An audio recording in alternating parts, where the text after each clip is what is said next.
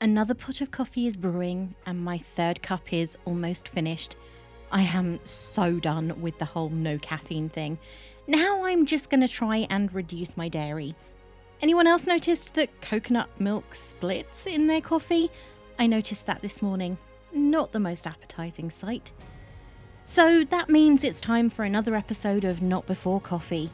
I'm your host Ray, self-confessed bookworm, TV show marathoner, film addict, hermit, long-term depression sufferer, and very honest caffeine fiend.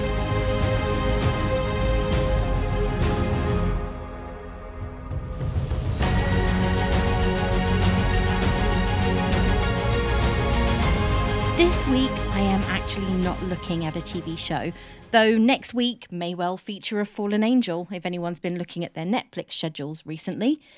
I am going to be looking at a Disney Channel original movie. It's musically based, does not star Zac Efron, and oh my god, the hair. That's all I can say, the hair.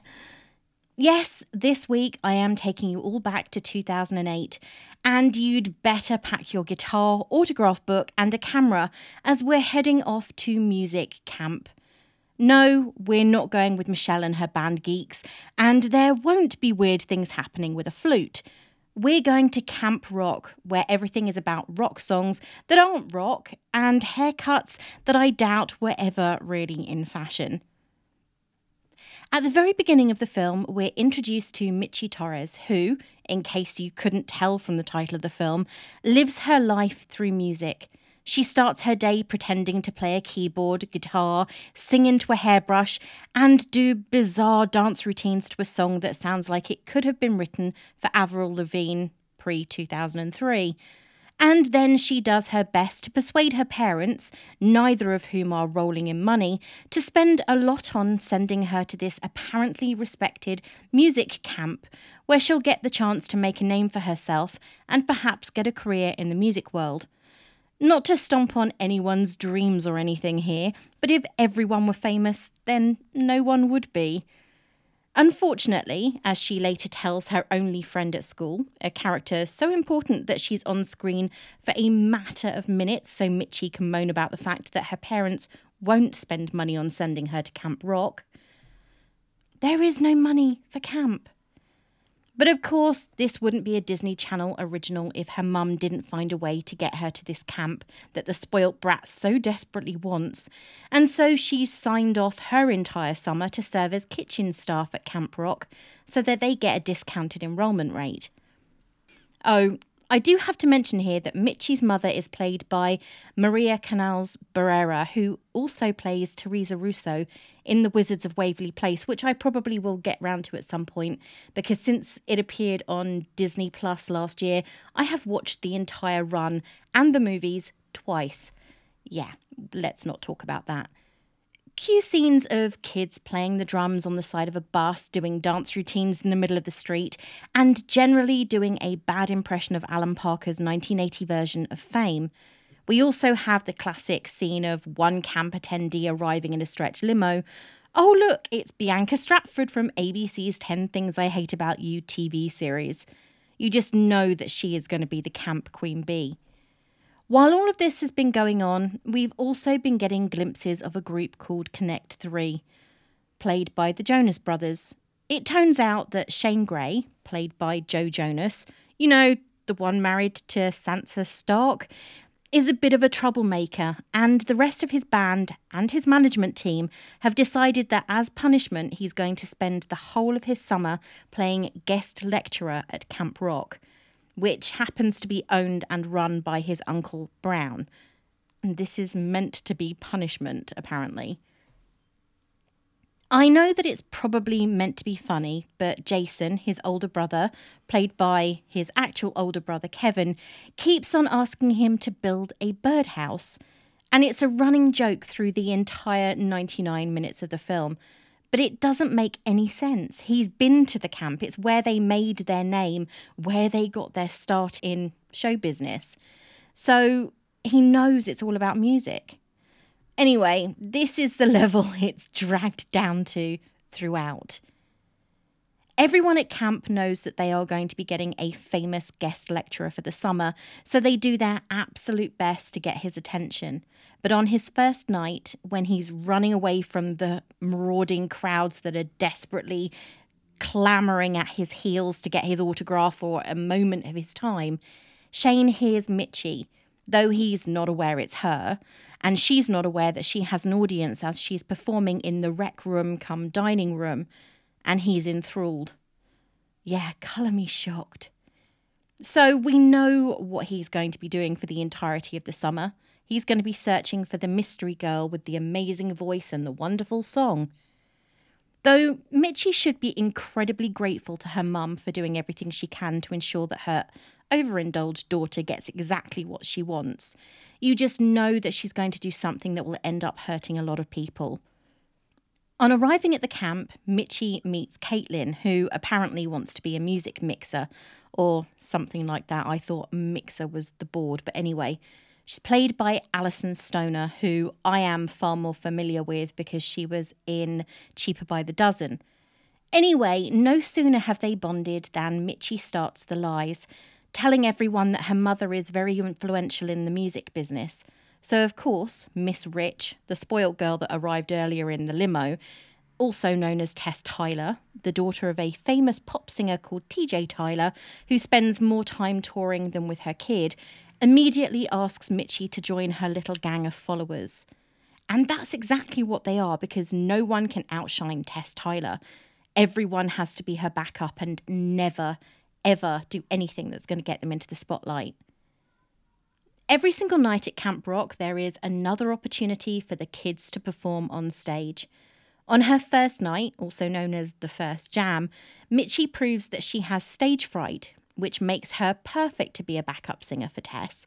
Though, as we see later on, she doesn't like that either, as though she realises that she's never going to get anywhere being a doormat.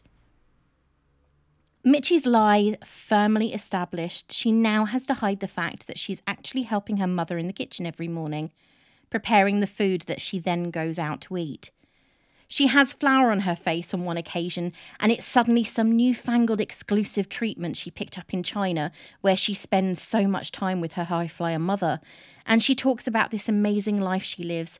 Every single word out of her mouth is a blatant lie that, if her mother found out, would probably either devastate her, given everything she's given up for her daughter, or lead to Mitchie being punished when they get home, with a severe grounding, no doubt. It appears that Shane has been acting up because he doesn't like the fact that the record company makes him and the rest of the band produce and perform cookie-cutter music. Seriously, has he actually heard the other songs in this film? Does he think that they're anything but cookie cutter? Believing that Mitchie understands what it's like living up to someone else's expectations, he opens his heart and bares his soul to her, not realising that in reality she doesn't have a clue. I know that I'm meant to, well, maybe I'm not meant to, but I know that the audience is meant to identify with Mitchie. She's the lead protagonist, and I'm meant to be sitting there supporting her and everything she does. But she's actually not that nice a person. She lies to get in with a group of people who are cruel and spiteful, and ditches the girl who wanted to be her friend at the beginning before she started spouting all the lies. Of course, there's the turnaround at the end, because there always is, but as far as I'm concerned, one nice act doesn't make everything else she does acceptable. The girls all get in trouble when Caitlin and Tess get into a food fight, and this leads to Caitlin having to help Mitchie and her mum in the kitchens. Of course, at this point, Caitlin is still under the impression that Mitchie's mum is a music bigwig at Hot Tunes TV China. But being a nice person who doesn't want to get involved in all the rubbish going on around her, and despite having the opportunity to show Mitchie for who she really is to everyone at camp, she decides to keep her secret when she discovers the truth. Somehow, of course, Tess discovers Mitchie's secret, but instead of saying something immediately, she waits until it's going to have the greatest impact on Mitchie's life. So she waits until the night of yet another Camp Rock jam session. There are lots of them. I count at least 4 so far. And then, in front of everyone, tells them all that Mitchie has been lying to the whole camp, that her mother is none other than the woman who has been making their food the whole summer. Shane, feeling betrayed because he thought Mitchie A, understood him, and B, was being honest with him, tells her pretty much the same thing, though in a more convoluted way, and storms off. Tess, believing that she has won and has cowed enough people at camp that they're going to just let her walk away with the grand prize, which apparently this year is recording a song with Connect 3. Again, who seriously comes up with these names? Continues to treat her loyal friends, Peggy and Ella, like they are so much garbage. But finally, as it has to in this kind of film, the worm does turn. It's not all over though, because Tess has a plan. She's going to ensure that Mitchie is never able to perform in the final jam, because she's also discovered that though Shane and Mitchie are not aware of it, he's looking for her. And she knows that Mitchie wrote the song that he really can't get out of his head. She plants a bracelet in Mitchie's belongings and reports it as stolen. Of course, it's found exactly where Tess knew it to be, and Mitchie is banned from performing at the final jam until after the final performance. The minute the guy who runs the camp stressed after the final performance, something he did at least 3 times in one conversation, I knew he was giving both Mitchie and Caitlin an out clause. Can you guess what it is? Because it didn't take me long, but then I am an adult. Also, I do have to say here that because this guy's English accent was so bad, I spent most of the film believing he was faking it. James Masters, when he played Spike, did a much better job of a fake accent in Buffy. Apparently, though, the actor who plays Brown is called Daniel Fathers, and he was born and bred in London. Though, looking at his credits, he has spent most of his career in the US. So perhaps it's just the fact that there are so many American accents around him and it wasn't his normal accent that makes it sound really odd. But at the same time, it just really grated on my nerves because it was a bad accent. Anyway, the night of the final jam arrives. Tess's 2 cohorts tell her to sling her hook, so she is left to perform alone. And somehow the 2 girls, Peggy and Ella, manage to actually get places in another group's act, even though they haven't rehearsed it at all. They seem to know the dance routine and the song very well for people who haven't seen it before. Then Tess is on stage performing a song called Look at Me. You just know she is singing to her mum, the performer who has just shown up on the night and is paying attention to everything but her daughter, who is so desperate to get some sign her mum actually gives a toss that she's willing to treat everyone else like crap. The final act comes on stage and it's an unexpected one. It's Peggy, one of Tess's cohorts, her underlings. And it turns out that she's actually got a really good voice and is incredibly talented. After the final act has been performed, however, it's open season. Mitchie shows up on stage and with her back to the audience, stage fright, don't you know, performs the song that Shane heard however many years ago this film happened to start, because at this point it felt like a very long time. We get a standing ovation after Shane rushes to the stage and starts singing Mitchie's totally original song with her. So what non-existent rehearsals was he stalking? Anyway, the winner is announced and it's not Mitchie. It turns out that the very talented Peggy and her performance rightly won her the prize of recording with Connect 3. Though, to be honest, I think she'd do pretty well without them. As the credits roll, we get a very well-rehearsed dance routine, and I have rarely felt so relieved that a film is over. There are so many moments in this film where you can sense that tropes are going to be used, and you know which ones they're going to be.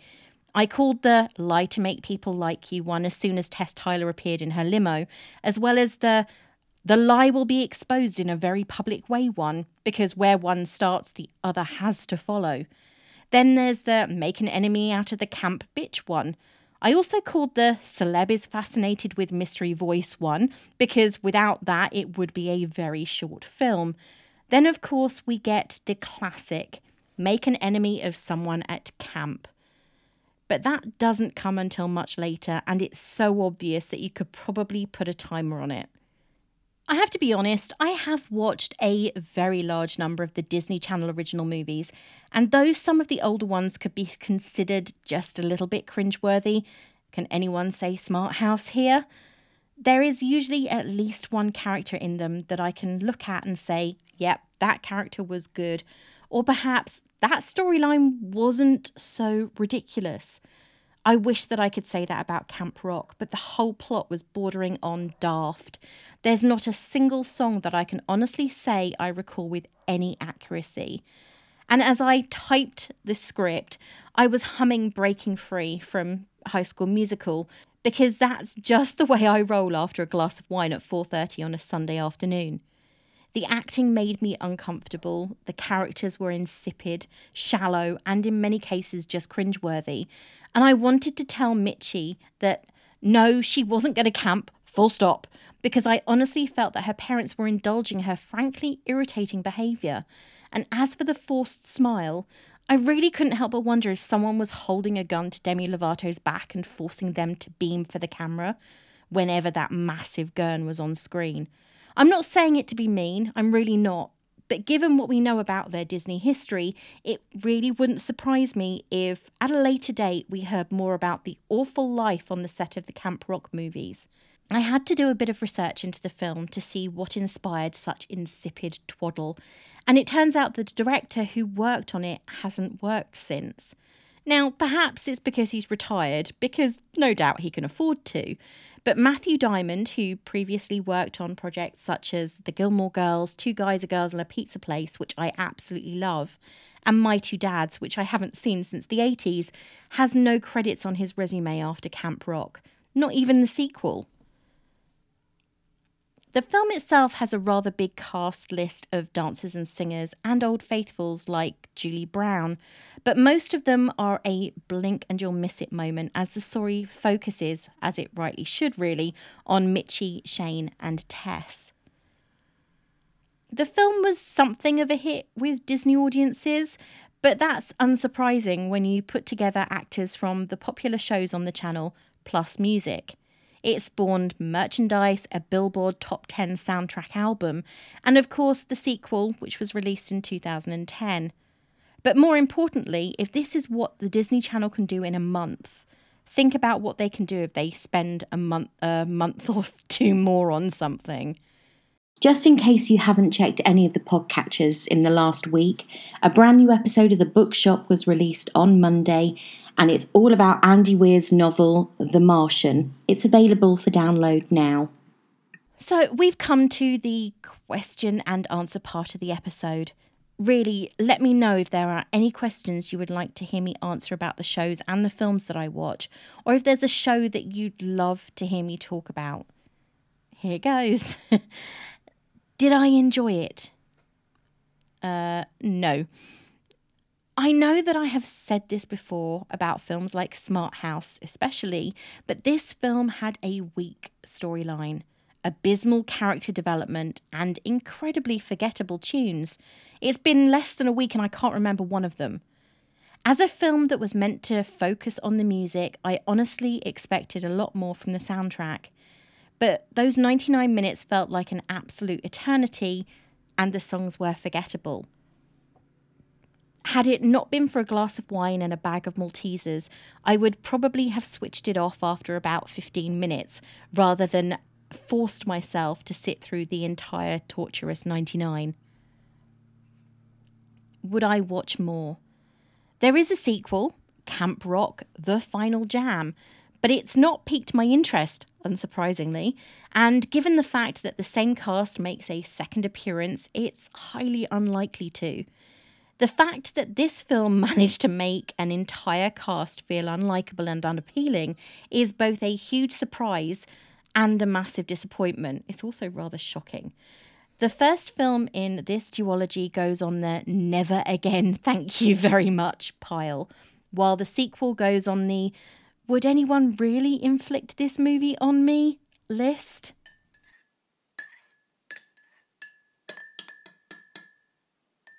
So, how are things in the Coffey household this week?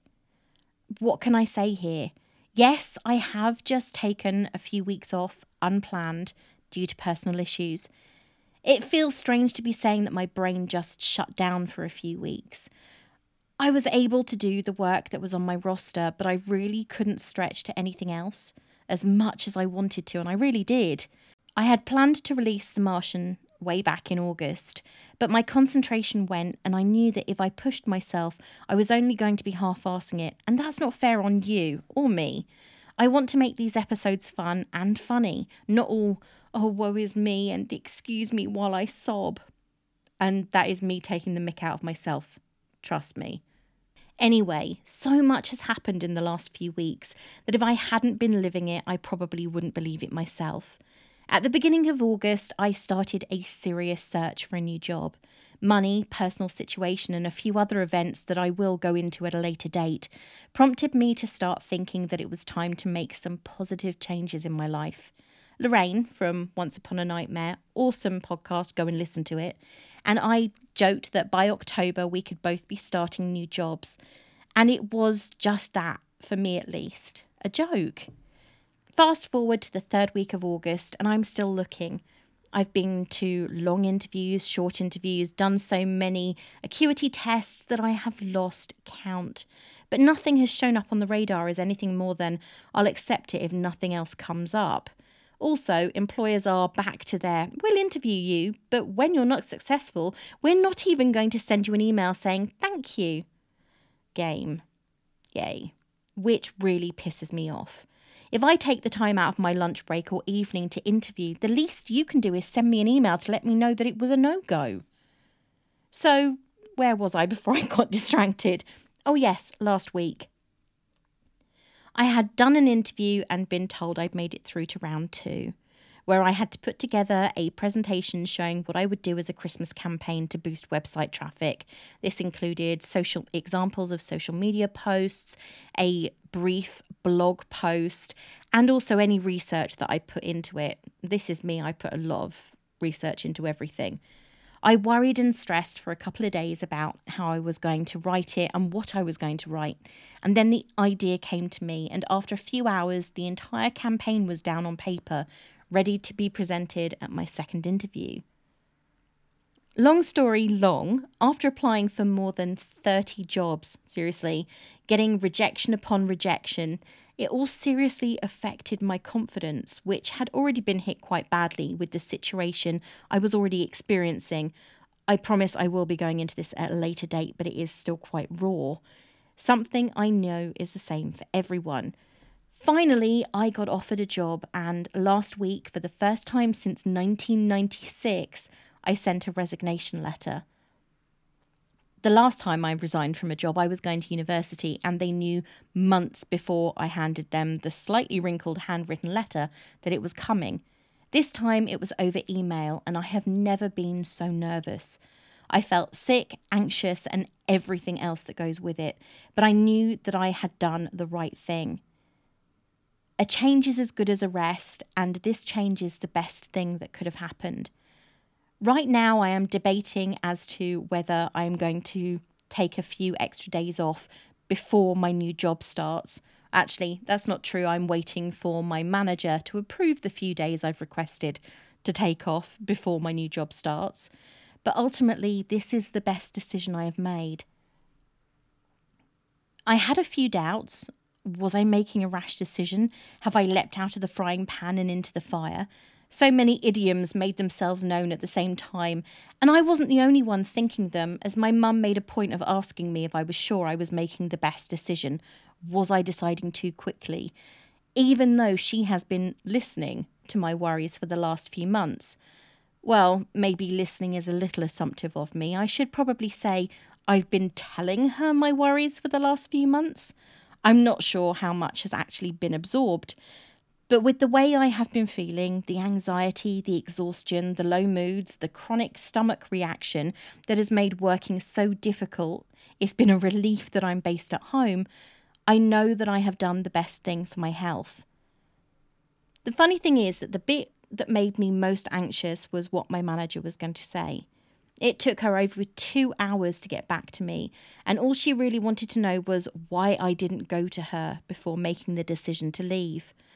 Oh, so many things sparked to life in my mind at that point, but I am a person who believes that if you're saying something that won't change the situation, then there's no real point in opening your mouth to waste breath. I know that many people will disagree with me, but I also think that I am not going to burn my bridges until I can afford to do so. So, that's the news as far as I'm concerned this week. I think it's pretty good. New job, new start, but now I need to expunge everything that has made me miserable. So that's it for this week. I hope you enjoyed the listen, and I'll be back next week with more. Don't forget, the bookshop will be open again on Monday with a brand new episode. I really enjoyed the fan fiction universe focused novel, and I hope you'll like what I have to say about it. If you like what you hear, why not share it with your friends and family, and please post a review or give me a star rating over on Podchaser. You can follow me on Twitter at need_3_mugs or on Instagram at NotBeforeCoffeePodcast. Well, I can hear the alarm going telling me that my next pot of coffee is actually finished brewing. Yeah, it takes a while. So I am going to head out and get another cup. Until next time, this is me saying farewell.